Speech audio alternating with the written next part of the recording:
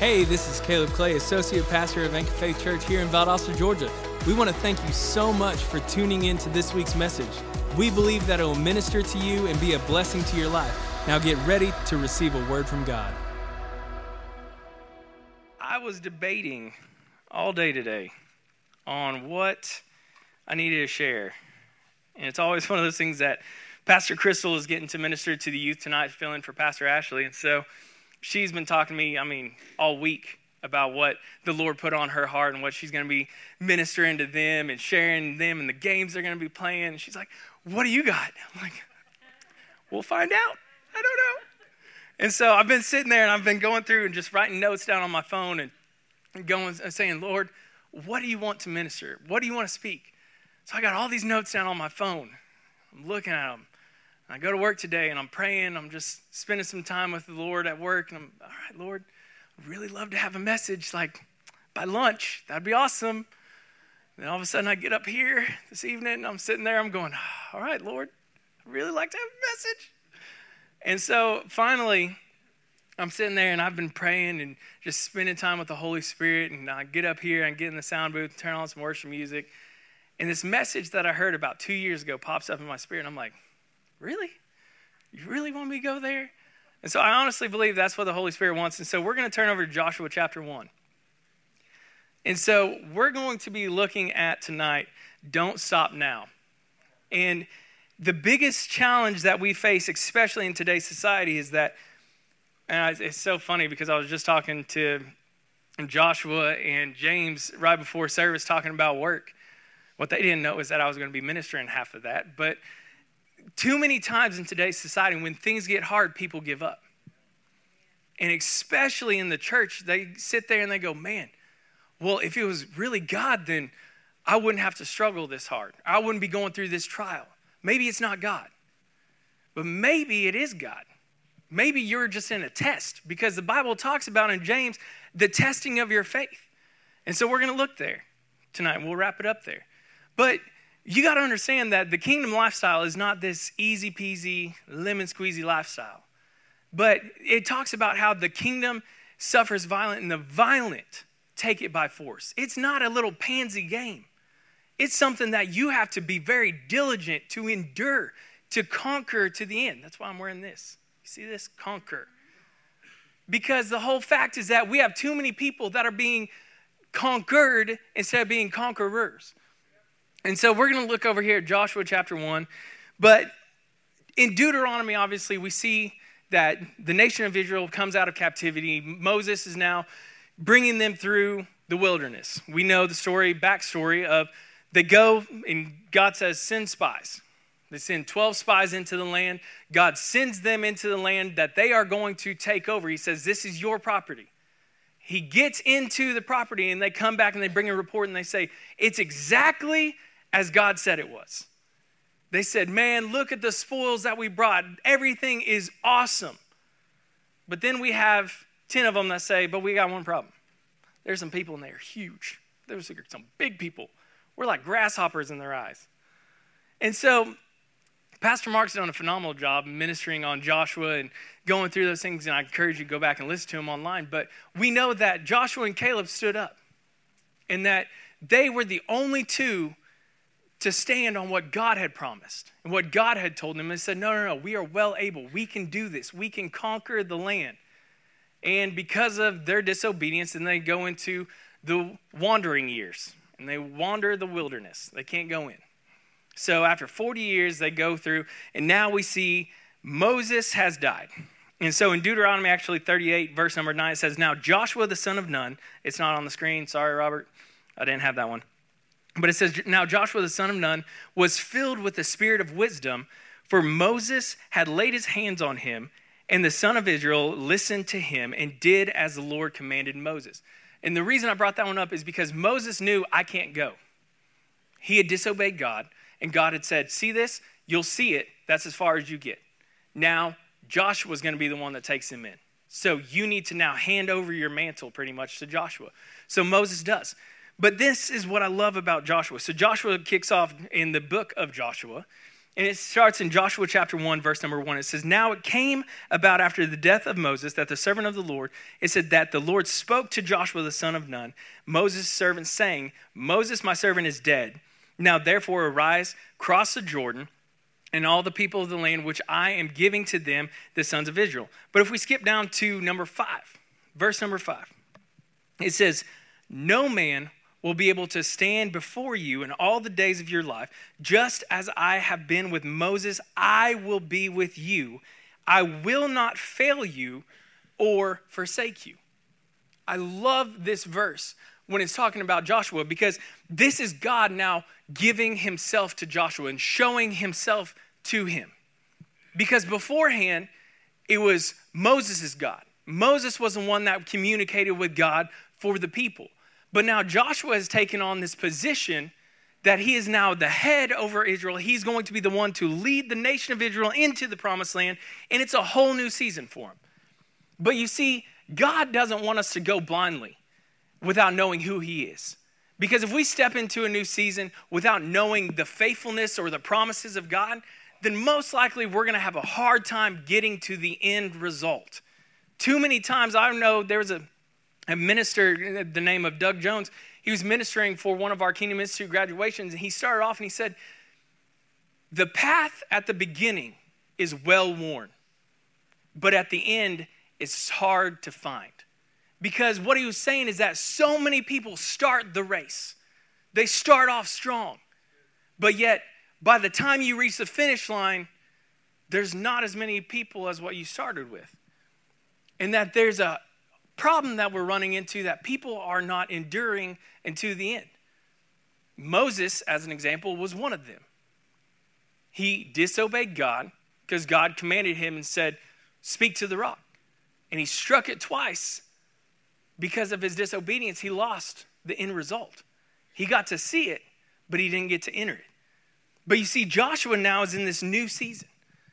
And God shows up to Joshua first thing out the bat. And he says, "I will be with you. I will not fail you or forsake you." It's huge.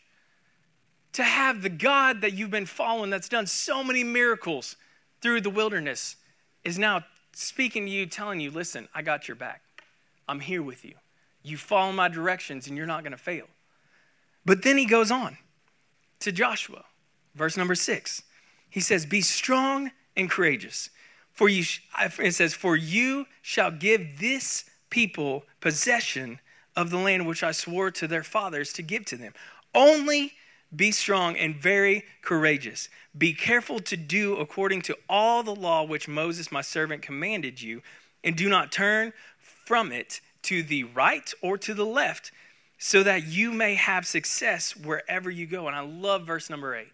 Verse number 8 says, "This book of the law shall not depart from your mouth, but you shall meditate on it day and night, so that you may be careful to do according to all that is written in it. For then you will make your way prosperous, and then you will have success." And so he's setting the guideline. He's setting the foundation with Joshua, and he's saying, "Listen, everything that you're about to do, it's going to fail unless you stick to this guidelines. Keep the word before you. Keep it in your mouth day and night. Meditate on it, to mutter it, to keep it before you constantly." And he says, then that's when you will have success. And so we see Joshua now has done this new endeavor. And so when we look at Joshua, obviously, we can take this back to our life. Because there's so many people that will start off strong. And they start off in the word and they become a born-again believer. I mean, who remembers the first time you became born again? I mean, it's an exciting day. It's a day that you never forget. And you can just imagine yourself back in that day. Freshly saved. You were excited. You felt like you could conquer the world at that moment. Then what happened? Something changed on the inside. Then you walk out those doors and you realize, I'm in the same mess that I was in whenever I came in this place. Great. Awesome. How do I fix this stuff? So Joshua has got all these messed up people that are coming out of the wilderness going into the promised land, but he's got one thing on his side now. A God that says, "I will not fail you, nor forsake you. So then we go on to Joshua chapter 6. Joshua chapter 6. We've all heard this story. We've seen it multiple times, but we're going to look at it in a different light. Joshua chapter 6 is the conquest of Jericho. And so the first thing that we have to see here is that, number one, this is their first battle. They're coming out of the wilderness, and Joshua goes to the people, and it says in verse number 2, the Lord said to Joshua, see, I have given Jericho into your hands, and it says, with its kings and all these warriors, and you shall march around the city, and all the men of war circling the city once, and you will do this 6 days. Also, 7 priests shall carry 7 trumpets of ram's horn before the ark. And he goes around and he starts going and listing every detail of this battle. For us, we look at this and we realize, that's not how you fight. Wait a minute. You're talking about you're going to battle and you want us to walk and say nothing and do nothing except for carry the ark and just go about. So we already see this is completely different than any historical battle in history. And so Joshua is getting the rundown now from God. But the first thing we got to see is that we have to change our perspective in some of these battles that we're facing. Because sometimes the most dangerous thing that we do as believers is we go into a situation or we go through our Christian walk with this preconceived idea of how it's supposed to go. And I will tell you this, when you have these preconceived ideas, they give you these preconceived expectations, and when expectations are not met, you get very, very sad. Just put it simple. You do. When you have an expectation of how something's supposed to play out, and it doesn't go the way that you thought it should, you kind of take a step back and you go, oh, that's not how I thought it was going to work. But what if I told you that God knew that's how it was going to work the whole time? What if I said God knew the plan that he had from the very beginning? So these people could have walked over, seen the fortified city, and said, man, we're going to go in there, we're going to start breaking it down brick by brick. That's how we fight this battle. We're going to climb over the tower, we're going to go through and defeat them. And God says, nope. You're not. You're going to walk 6 days, once around. But then on the 7th day, you're going to actually walk 7 times. And so let's keep reading. And it says, verse number 5. And it shall be when they make a loud blast of the ram's horn, and when you hear the sound of the trumpet, all the people shall shout with a great shout. And the wall of the city will fall down flat. And then the people will go up, every man straight ahead. And so Joshua the son of Nun called the priests and said to them, take up the ark of the covenant, and let 7 priests carry 7 trumpets of ram's horns and before the ark of the Lord. And then he said to the people, go forward, march around the city, and let the armed men go on before the ark of the Lord. Verse number 8. And it was so that when Joshua had spoken, the 7 priests carried the 7 trumpets of the ram's horn before the Lord and went forward and to blow the trumpets. And it says the ark of the covenant of the Lord followed them. The armed men went before the priests who blew the trumpets, and the rear guard came after the ark while they continued to blow the trumpets. But Joshua commanded the people, saying, you shall not shout, nor let your voice be heard, nor let a word proceed out of your mouth until the day I tell you shout. Then you shall shout. So he's given the instructions, but here's the thing. Does Joshua know the rundown of what needs to take place? Yes. He knows the whole plan. Put yourself in the Israelites' shoes. Their leader now comes over to them and says, hey, we're about to go to battle. All the armed men, get ready, get the Ark of the Covenant. Here's what we're going to do. Y'all going to go walk. If I'm one of those Israelites, I'm going to be like, how far are we walking? How many times do we got to walk around this thing? Because in Scripture, he doesn't give them the whole plan. He just says, hey, this is what the Lord said, let's move. And we see that they obey. They activated their faith based on what Joshua had said. Okay, we believe Joshua heard from the Lord, let's move. So they go. And so they start walking. And he said to the people, go forward and march around the city and let the armed men go before the ark of the Lord. And it was so when Joshua had spoken to the people, the 7 priests, and they go through, I'm already there. Okay, verse number 10. Nope, already there. 12, there we go. That's where we're at. Now Joshua rose early in the morning, and the priests took up the ark of the Lord. And the 7 priests carried the 7 trumpets of the ram's horns before the ark of the Lord, and they went on continually. And then we see in verse number 14, it says, thus the second day they marched around the city once and returned, and they did this for 6 days. Then on the 7th day, they rose early at the dawning of the day. So just imagine each day. All right, everybody, get in your positions. Let's go. One time around, let's go back to camp.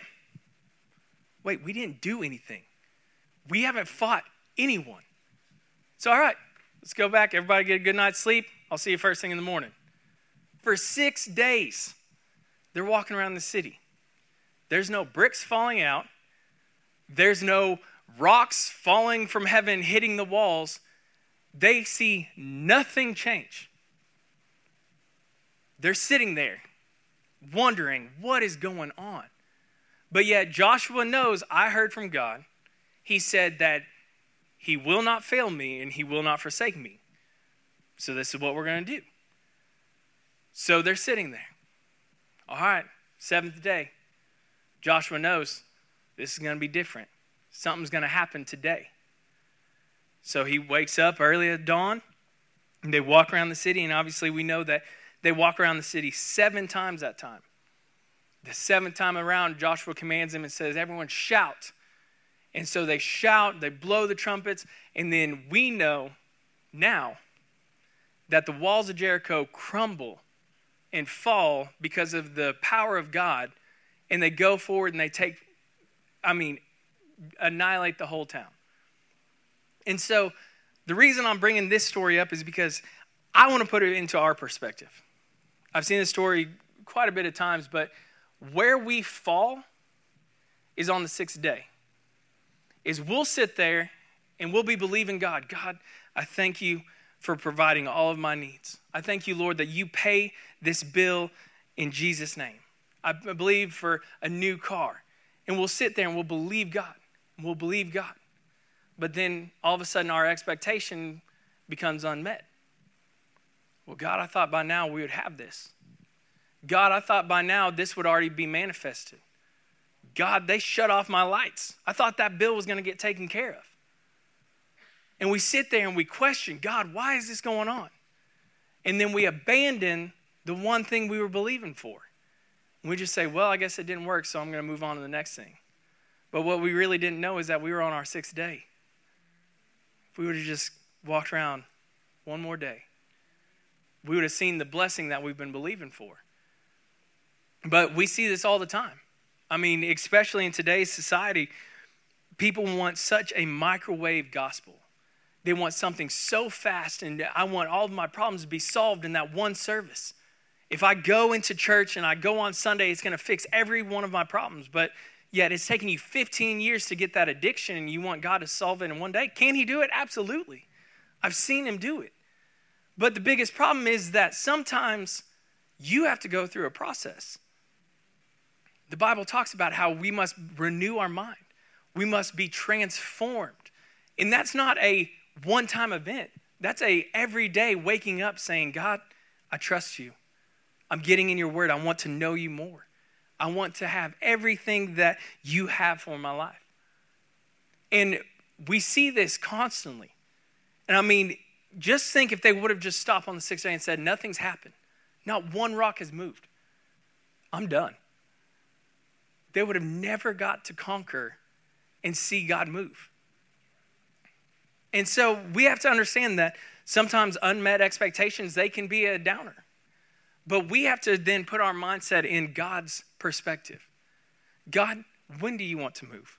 And this is where being led by the Holy Spirit is crucial. because he will speak to you. I mean, I love situations sometimes that when we don't know what we should say, the Holy Spirit says that he will give us the words to speak in that moment. There's been so many times in my life that I've gone into a situation before. I mean, just an example, there was a little friend of mine that he used to be like a little mini-me in Oklahoma growing up. Whenever he was 12 years old, he committed suicide in his bedroom. And so me and my mom, we were living in Florida at the time, so we flew back for his funeral. And so I was talking with Pastor Mark because he was the children's pastor in St. Augustine at the time, and he was just encouraging me. And he said, listen, you're going into a war zone. He said, everyone there is fully connected. You've stepped out of it. So you see a different perspective. You can be an asset to those people now. He goes, yeah, it's horrible, and obviously it hits you hard. He said, but you can go and change something. And I remember the moment I walked into the church, I saw my children's pastor that I grew up with. And he was a wreck. I mean, an absolute wreck. And so the first thing I did is go over and I hugged him. He's a big old man, too. He's a big old man. And so I hugged him, and he just started bawling. And so I took him into one of the rooms in the church. And, man, I got to encourage him. And yet, this was a bad situation. I got to encourage him of the hope that we have. In that we knew where he was, and obviously he made a permanent decision on a temporary situation. He gave up. He stopped on 6. Instead of finishing his race, he said, no, I'm done.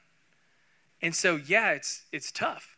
But I love that moment because in that moment, I didn't know what to say. But I allowed the Holy Spirit to speak through me, and it was able to minister to him. He was able to gain control over his emotions and be able to be an asset to the family then. And it's in those moments that we realize that we got to have the leading of the Holy Spirit. We got to have the wisdom in these situations because Joshua wasn't going into this alone. He was going in because he had a spirit of wisdom on him. He was going in because he had the word of God in this situation. And so when we read on, it says, verse number 20, it says, so the people shouted, and the priests blew their trumpets. And when the people heard the sound of the trumpets and the people shouted a great shout, the wall fell down flat. And so the people went up into the city. Turn the page. And every man straight ahead, and they took the city. So Joshua is a great example of how we are supposed to lead.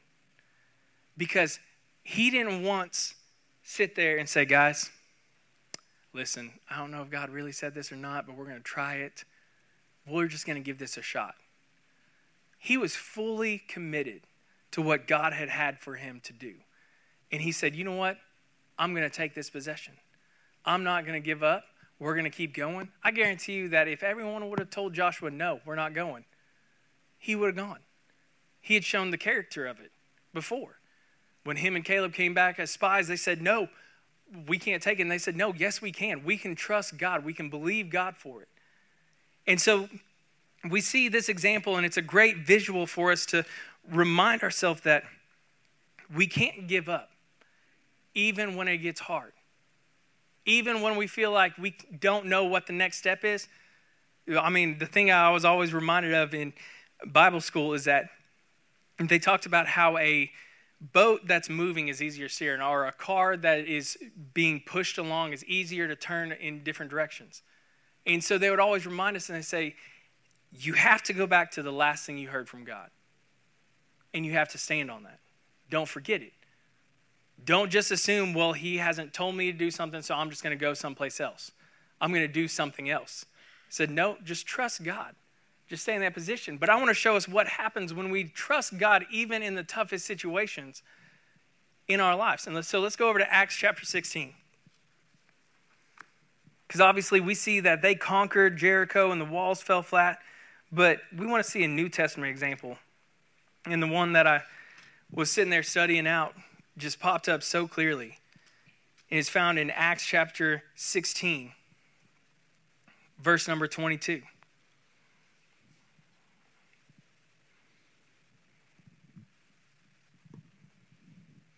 It says, the crowd rose up together against them, and the chief magistrates tore their robes off of them and proceeded to order them to be beaten with rods. When they had struck them with many blows, they threw them into prison, commanding the jailer to guard them securely. This is obviously talking about Paul and Silas.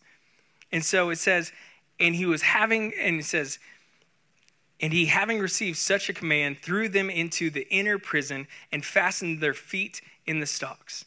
But about midnight, Paul and Silas were praying and singing hymns of praise to God, and the prisoners were listening to them.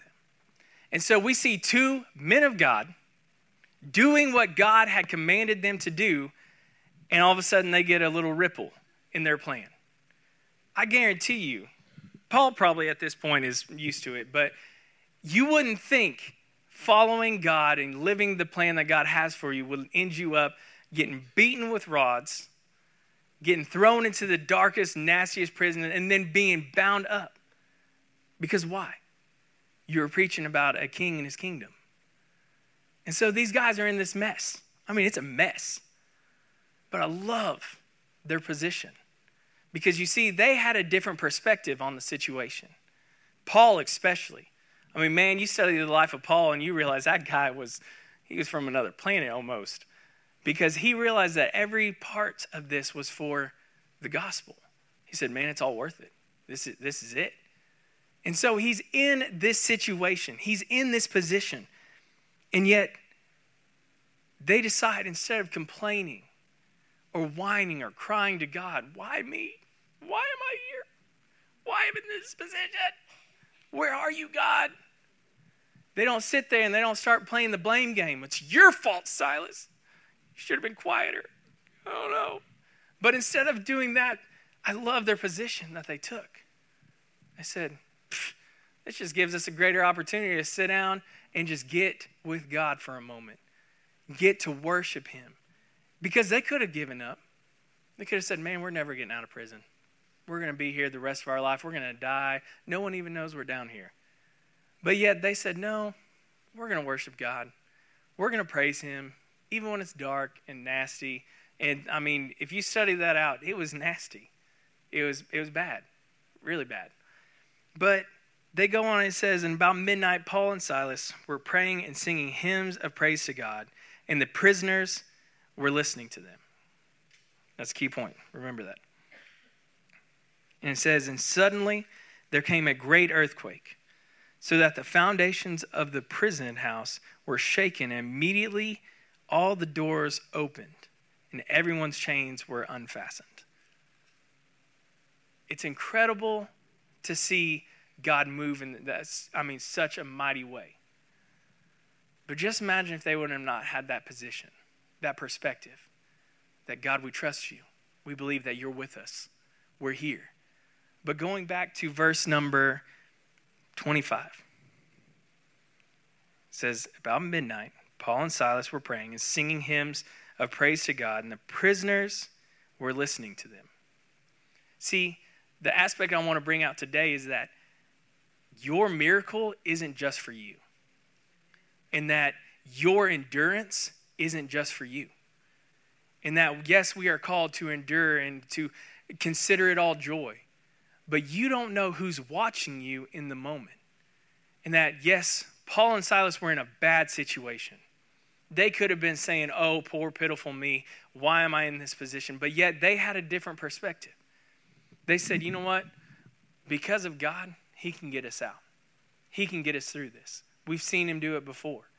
And so the prisoners were taking note. We as kingdom citizens should go through a trial differently than everyone else. I'm not saying it's going to be easy. I'm not saying that you can just act like there's nothing wrong. We have emotions, but we're not ruled by them. And so we have to understand that, yes, God's given us all these different emotions, but we don't allow them to dictate our faith. Where the children of Israel walked into a promised land that God said, this is yours. Every part of this is yours. They allowed their emotions of fear to say, they're bigger than us and they're going to kill us. But yet, when they went to Jericho and Joshua was saying, we're going to walk around these walls, the reason the walls were there was because of them. The backstory is that every door was shut and locked because they were so scared of God's people. When you look at it through God's perspective, he says, you know that wall they built? That's because of you. Because they knew one day you're going to come and take what's yours. But you see, the devil does the same thing to us all the time. Is the devil locks up our stuff and we sit there and go, that's a big wall. We can't take, we're never going to achieve that. And God says, you willing to walk? How about we go 7 days instead of 6? How about we actually start walking instead of sitting there saying, well, Lord, if it's your will, just bring it on. He says, no, how about you become a conqueror and you go and actually take it? Because when we start having a perspective in God's eyes, we start seeing things through a different light. We start realizing, you know what?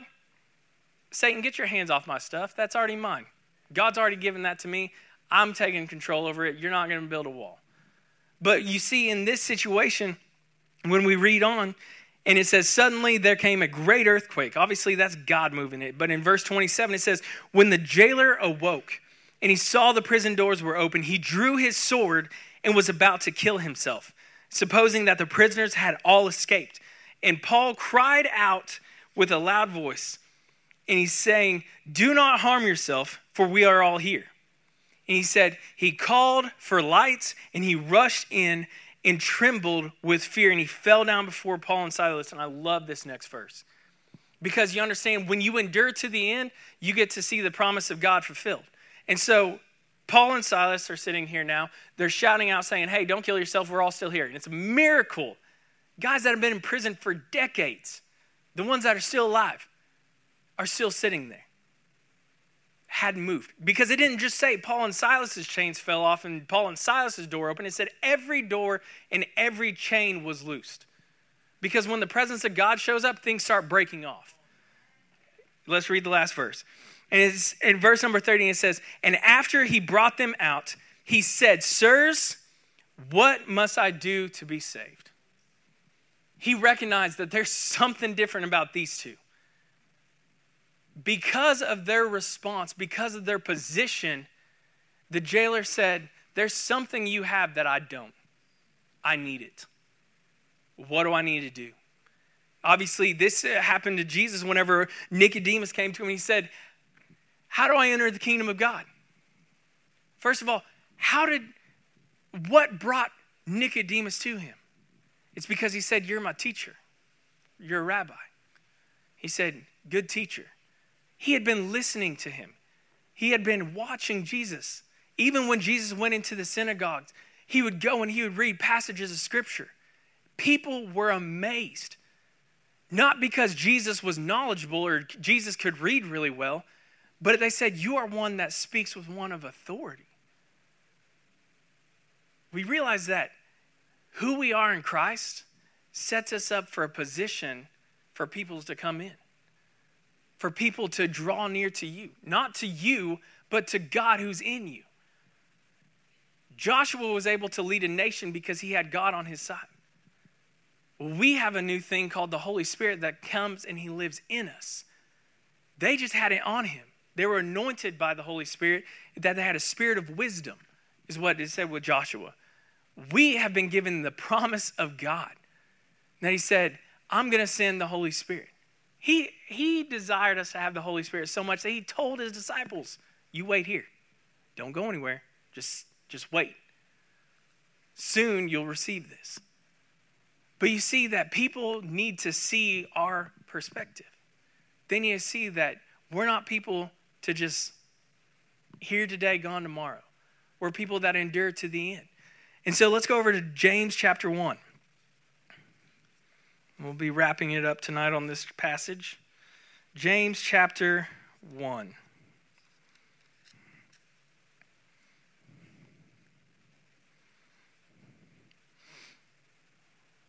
James chapter 1, starting in verse number 2.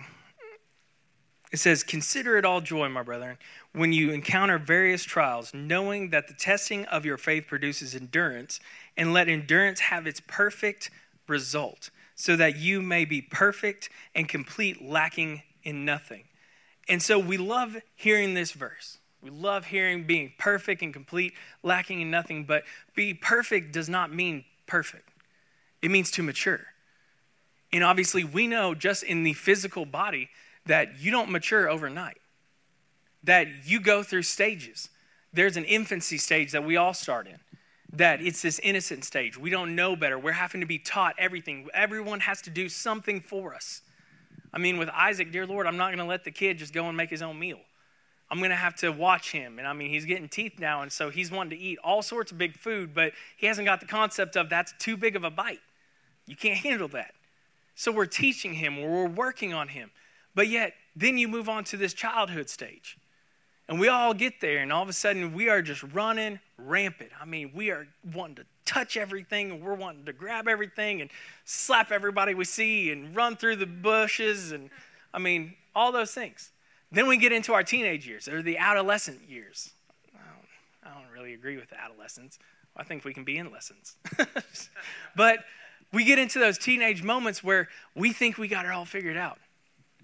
I learned from my older brother, man, you don't test mom and dad. I got to watch them. I watched all of his mistakes. And so whenever I was growing up, I was like, not going to do that one because that didn't turn out too good. All right. But you see, we go through these stages. Then we get into the more mature young adults. We think we got it all figured out. We're figuring it out as we go. And then we get into full maturity as we get older. But you see how it's a stage that takes time. Years. So many times, like I said before, people want this microwave Christianity. But in the kingdom of God, it's not a, here you are, everything's fixed. It's a day in, day out choice that we have to make. So some days when we say, you know what, I'm not going to read my Bible. I'm going to do what I want. It's another day we got to make up. But you know what's awesome about God? He said he is faithful and just to forgive us. He's patient. I mean, if you go and you read 1 Corinthians 13, it lists out everything that the agape love of God is. I mean, that's something that we should all be praying that we are. And I mean, Rick Renner has a version of it that is incredible. So deep, so deep. But you see that there's changes we make on the inside. That in order to see these results, it's not just for you. It's not just about me winning my victory. It's about who am I going to impact in the moment? Who am I going to impact around me? And then if you read on in James chapter 1, it goes on and it talks almost the whole chapter. But it says, but if any of you lacks wisdom, let him ask God who gives all generously and without reproach, and it will be given to him. But he must ask in faith without any doubting. For the one who doubts is like one of the surf of the sea, driven and tossed by the wind. And this man or that man ought not to expect anything that he will receive anything from the Lord. It says, being a double-minded man, unstable in all of his ways. And so we see these contrast people now. We got the ones that are counter all joy. You can handle it. You can do it. You're being perfected. You're going to be matured in this process. And then he goes on and he talks about the one that says, you got to be all in. You can't be like this one that asks God but doubts in his heart. Because how many times have we got in a situation where we say, God, you can do it. You're more than enough. And then all of a sudden we sit there and we stare at it a little bit longer and we go, I think you can. Maybe I need to start going to look something else. And all of a sudden we start doubting about, is God faithful? I mean, Pastor Mark ministered on this with Cheese and Giants, with King David. I mean, he literally went before a giant. Huge giant. Conquered the giant. And the biggest thing for us, I remember this guy in St. Augustine was ministering to us as soon as we moved up here, and he had called me 2 weeks after we moved here. He said, hey, I want to encourage you, write down all of your giants. He said, you need to make sure this new season you're about to enter that you remember the giants that you've already slain. And he said, because if you will keep them before you, it'll keep your faith built up. Because so many times we get into a situation where we've seen God move. We've seen him do, miracles. But yet, the next day we wake up and we so easily forget where we were just at. I mean, I know for a fact I've had to deal with this, so I know you guys probably have too, where you come into Sunday service and you feel defeated. And all of a sudden worship starts and the message gets preached and you are feeling like a giant slayer. You're saying, I got this. Then all of a sudden you wake up Monday morning and you're back in the same slump you were in just the day before. And it's a cycle. But you see, God is interested in breaking the cycle. He wants people that when they see a trial, they don't just automatically default to, oh, I wonder how this is going to turn out. No, they go back to what Joshua was planted in. They go back what Paul and Silas were standing on. And they say, Lord, you're faithful. You're going to get us through this. You're going to conquer this for us. And in the midst of all the chaos, they were worshiping and it was affecting all those around them. And so we want to be people that not only conquer, but they are being the example for others. We want people to look at us and say, you know what? I need to go connect with Joshua. Joshua is one that I know will lift me up. I need people to surround me and get in my corner because Joshua wasn't alone in the Bible. He had people that were willing to go into battle with him, not even knowing the whole plan. But they said, hey, you got a word from God? That's good enough for me. Let's go. Paul wasn't alone in the prison. Silas was right there with him because he said, you know what? I know God's using you. I'm coming. Silas so easily could have gone, I don't know that guy. That guy's crazy. Do you hear what he's talking? That's crazy. But Silas said, no, I'm right there with him. And when they went into that prison, I love how it says the prisoners were listening. People are watching you. People are watching what you do. They're waiting on you to respond. And yes, sometimes we're all human. We all got to realize we mess up. But it's what you do after the mess up. I mean, I love what Pastor Mark's been saying here lately, especially to our staff and just, me personally. But he always reminds me, especially on this remodel project, that has been a giant. But it's coming to a completion. But he always reminds me, hey, you can't screw it up. We can fix it. But if we take that mentality of, hey, there's nothing God can't fix. Be bold. Step out. Believe God for something that you haven't ever believed for. But don't give up on 6. Don't stop short. Be all in. Joshua was all in. Paul and Silas, they were all in. All the disciples went fully committed to God. And so we need to be the same. Amen. Thank you guys so much for checking out this week's message. If there is any message that you have missed or you just want to hear again, they are all available for free on iTunes. Just search Anchor Faith Church Valdosta and be sure to subscribe. That way you'll be notified once the new messages are available. Also, if you'd like to learn more about our church and what we have available for you and your family, or if you'd like to donate financially to the ministry, be sure to visit our website at anchorfaithvaldosta.com. Thanks again for listening, and we'll see you next week.